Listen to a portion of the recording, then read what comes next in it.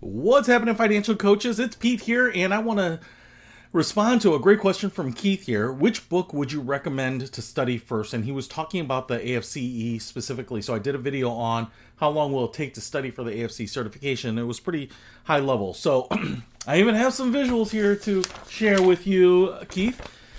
But for any of you that are thinking about taking the AFC, the Accredited Financial Counselor Certification, through or from AFCPE, I think it's probably the one that's worth getting. It's the one that's most recognized. It's not inexpensive, a couple $1,000 depending on how you want to do it. If you want classes and books and materials and all that, it could be more. And I think the on-site review session is a little more. I don't know what they're charging today, but it's not a bauble. It's a bit pricey, and it's a decently heavy lift.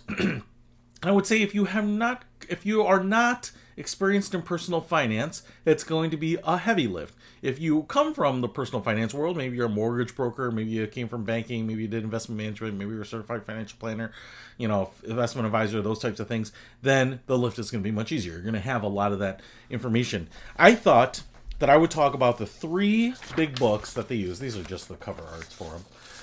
That they provide when you are taking the certification. And I thought I would talk a little bit about these, talk about the order that I would recommend doing it. Now, before we get into that, I thought I would talk a little bit about the test, because ultimately, why you're doing this, you want to improve yourself, for sure, but we are also taking this to pass the AFC test. And that is taken online. It's proctored. You might take it in a lab if you're taking it locally. But I don't know if it's exactly the same. Now, I will tell you, I took this exam, 2017, so a while ago. The questions, I'm sure, are different. I don't know that it's wholesale different. I think it might be like the SAT. The questions are similar. So just kind of keep that in mind, that things might be different. All right. But I also want to show you here that I did pretty well on this test. This isn't to just humble brag, but if you're using the results of the test as some sort of measurement on how much credibility you should put in my recommendation, I will show you that on my test, and I took some notes here because I thought I'd share them with you, but I don't know if you can see this. But out of 150 questions, I got 142 right, and that is basically 95%. I think you need 75% to pass. The cut score was 115 on this particular test. So I did pretty well on the test, so take that for what it's worth. Now, I bring that up. It's also funny. This is totally an aside if you're curious. I know that I got 2 questions wrong, and I got them wrong purposely on the test. And if you want to know why I purposely answered them wrong, you can ask me. But it's just kind of funny because that would have got me to a 144 out of 50. 150. All right.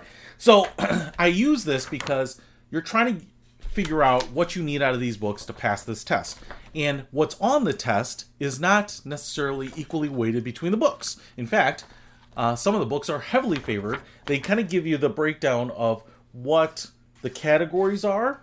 For example, number 1, set the stage and gather client information. That is a max score of 15. So I'm guessing there are 15 questions on that. Assist a client in creating an action plan. There are 18 questions. Develop financial statements, ratios, and spending plans, 15 questions. Manage money, 22 questions, and so on, right? And so I think if you saw that there's only 1 question on debt, then you would probably not be inclined to spend a lot of time on surviving debt, all right? So what I want to show you is that I think, and again, caveat, I don't know exactly how the process is, but you get 3 books or you have to buy them on your own when you sign up for this. This one is Surviving Debt, and it's by the National Consumer Law Center. This book is quite a bit smaller than this piece of paper, but it's fairly lengthy. Then you get this one, and it's by Gorman and Forg, and it's the personal finance. It's a college textbook, so it's a fairly big book and hardcover. And then they have switched, since I took the exam, to this book. This is Financial Counseling by Durbin, and it was a different financial counseling book at the time, but my guess is it's probably fairly similar, and the last book was fine. And so I bring these up because they're going to send them to you, and I think, like I was when I got them, I was fairly confused, and I just started plowing through them however I wanted to. And I am going to tell you that my recommendation on how you should read them is not the way I went through them. So I got through the books kind of, and I probably didn't give myself quite enough time, or I didn't budget my time really appropriately. So I'm kind of going to give you my strategy based on limited amount of time to get through them, right? And the strategy is also in case you start running out of time, that you're kind of sacrificing maybe the least important content for the test. All right. So this will also, my recommendation will probably also adjust a little bit depending on where you come from, how much personal finance background you have. All right. So let me just share with you the weightings before I get into how to read this book. So as far as I can tell, based on the topics, there are 22% of the questions on financial counseling. All right. So a little less than a quarter of the test is about this book. Okay. There are about 8% of the questions on debt. So the smallest part, less than 10%, is about debt questions. So surviving debt. All right. I bring that up because these two books are about the same size. Okay.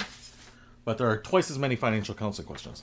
That means the rest of the test is basically personal finance, which makes sense to me because you need a fairly robust knowledge base about how finance works to be able to guide people financially. So 70% of the test, I think, comes from this book, all right? And this is the biggest book of them all. College textbook, like I said. But it doesn't cover every chapter in this book, so can you keep that in mind too? All right. So just based on that, you're saying, well, Pete, I bet I know what you're going to say now. You're going to say, read this book. Then you're going to say, read this book, and then read the debt book. And I'm not going to say that, actually.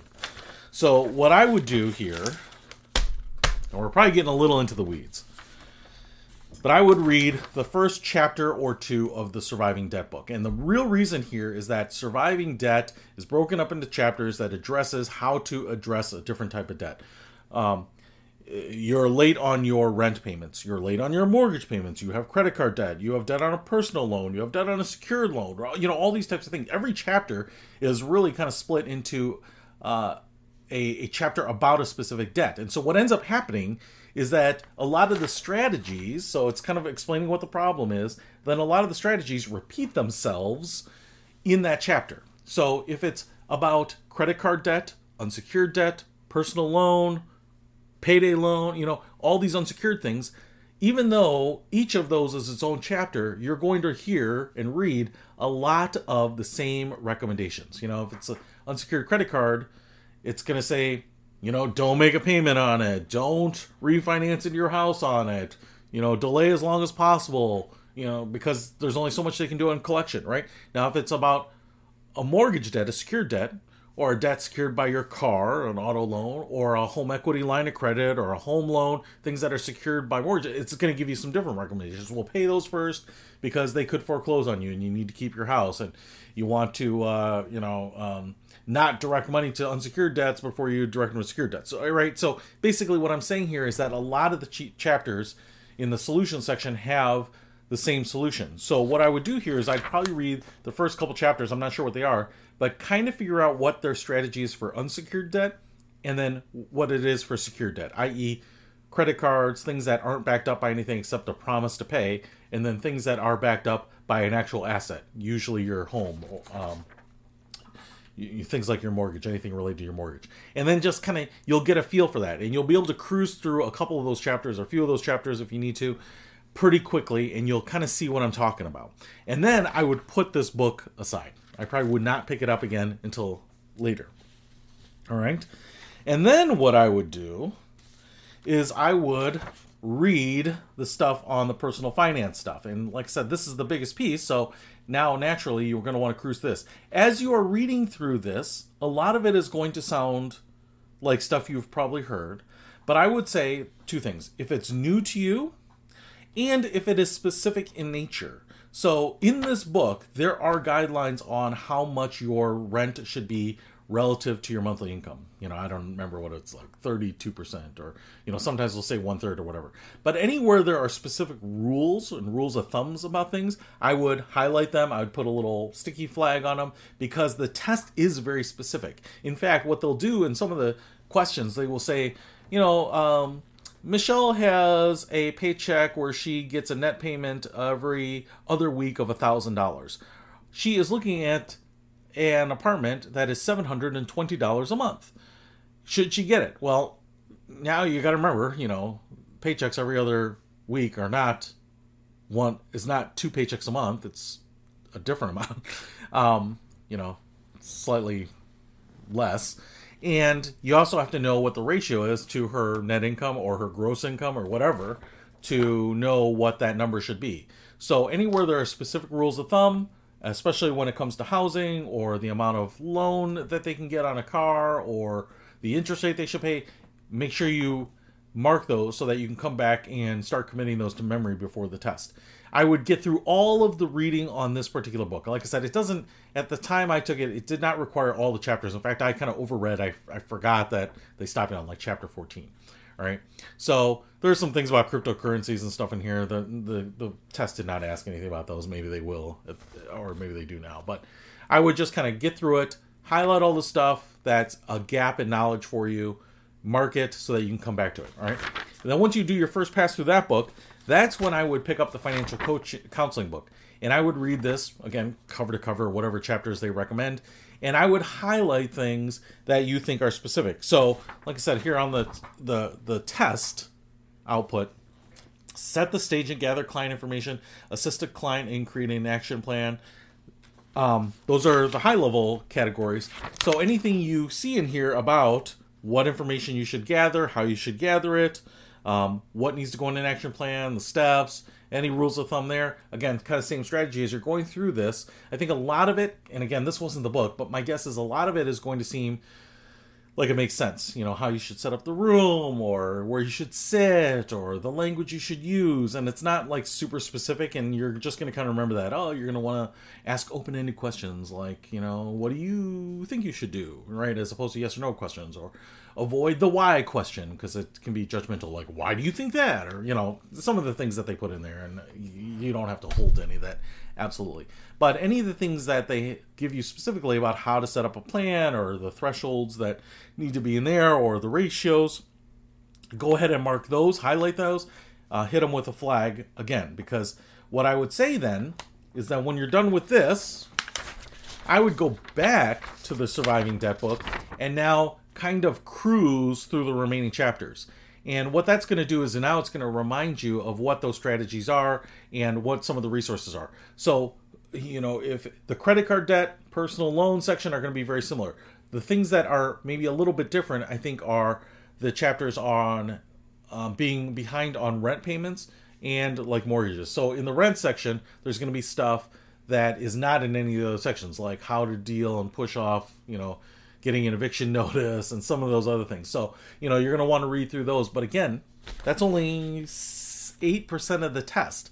So now that you are starting to kind of crystallize what those strategies are around when you are dealing with the debt, surviving debt, it's a fairly good name, because it's not a strategy like you have debt, but the debt is good standing. It's really all about you have this type of debt and it's not in good standing. What are your options? What are your options to kind of game the system? It's a legal book, to keep yourself in that apartment, keep yourself in that home, keep your car in your driveway as long as possible. And then I go through the rest of the book and kind of skim, because when you get to some of the solutions, you're going to see I've read that exact same paragraph somewhere in another chapter. You're going to read the first sentence, you're going to just kind of jump through it, and that's going to be good enough. And then I would stop with this book completely, okay? Then what I would do is I would go back through the personal finance book to all those specific things, and now you can make some flashcards. I'm going to get to another tool here in a second. But you could write those down, start pulling them out onto a sheet of paper or into a notebook so that you have all those kind of somewhere where you can review them. And I would go through the book again, but just kind of reviewing the stuff you have marked, highlighted, flagged. And then I would do the same thing with this book, again, starting now to write down, creating a pad of paper that have all of these general rules. All right? Now, I think you have consumed the information as much as you can. Now the issue is, how are you going to recall this? And how are you going to recall that 23% of your net income can go to a rent or an apartment rent, or 18% can go to car loans or whatever. I don't remember what they are, but and it's kind of, you don't have to know exactly when you start getting out in the field and using it, but you do have to know for the test.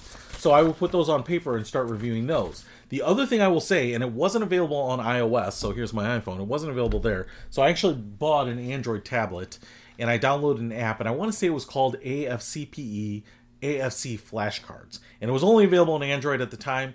And the good thing about it was just a lot of those key things. And I think they took it from people who have taken the test and said, like, this is what I recall as a kind of a key formula, ratio, note. And that was really helpful. So actually, I discovered that pretty late in my journey there. And so I was actually on site at the hotel where I was going to take the exam. And I discovered it the day before. So the full day before the test, I was really working off of that AFC flashcard app, just kind of going through all of the, it shows you the question or something, the answer. I can't remember exactly, but it was a fine little app, and it just helped me reinforce that I pulled out the right stuff in my notes on the book. And then I looked at my notes and then went into the review session. Actually, it was next day. And so they do like a full day review session where they have someone from AFCPE kind of talking through the concepts. And that was helpful. And I think that can be done online. And again, it was probably overkill for me, especially if you only need a 75%, but it was helpful to kind of get an idea of what's on the test. It's kind of like a SAT prep. They don't know specifically, but they generally know where the test is going to lean. All right. And so that's how I would do it. Again, recap. First few chapters of this book. Read all the reading in this book, taking notes, highlighting important rules of thumb. Read all the way through this book, taking notes, highlighting important rules of thumb. Then finishing the debt book, and then downloading the AFC flashcards app from the Android store or the Google Play Store. All right. So hopefully that helps if you are taking the AFC certification. I think it's the right one to take, assuming you can afford it and you're willing to invest the time on it. And I think it's the one that is probably the most recognized and will help you as much as certifications help you. Okay. So hopefully that helps. Keith, great question. Sorry for the long-winded answer on it, but good luck on it. And if I can help in any way, let me know. So see you later.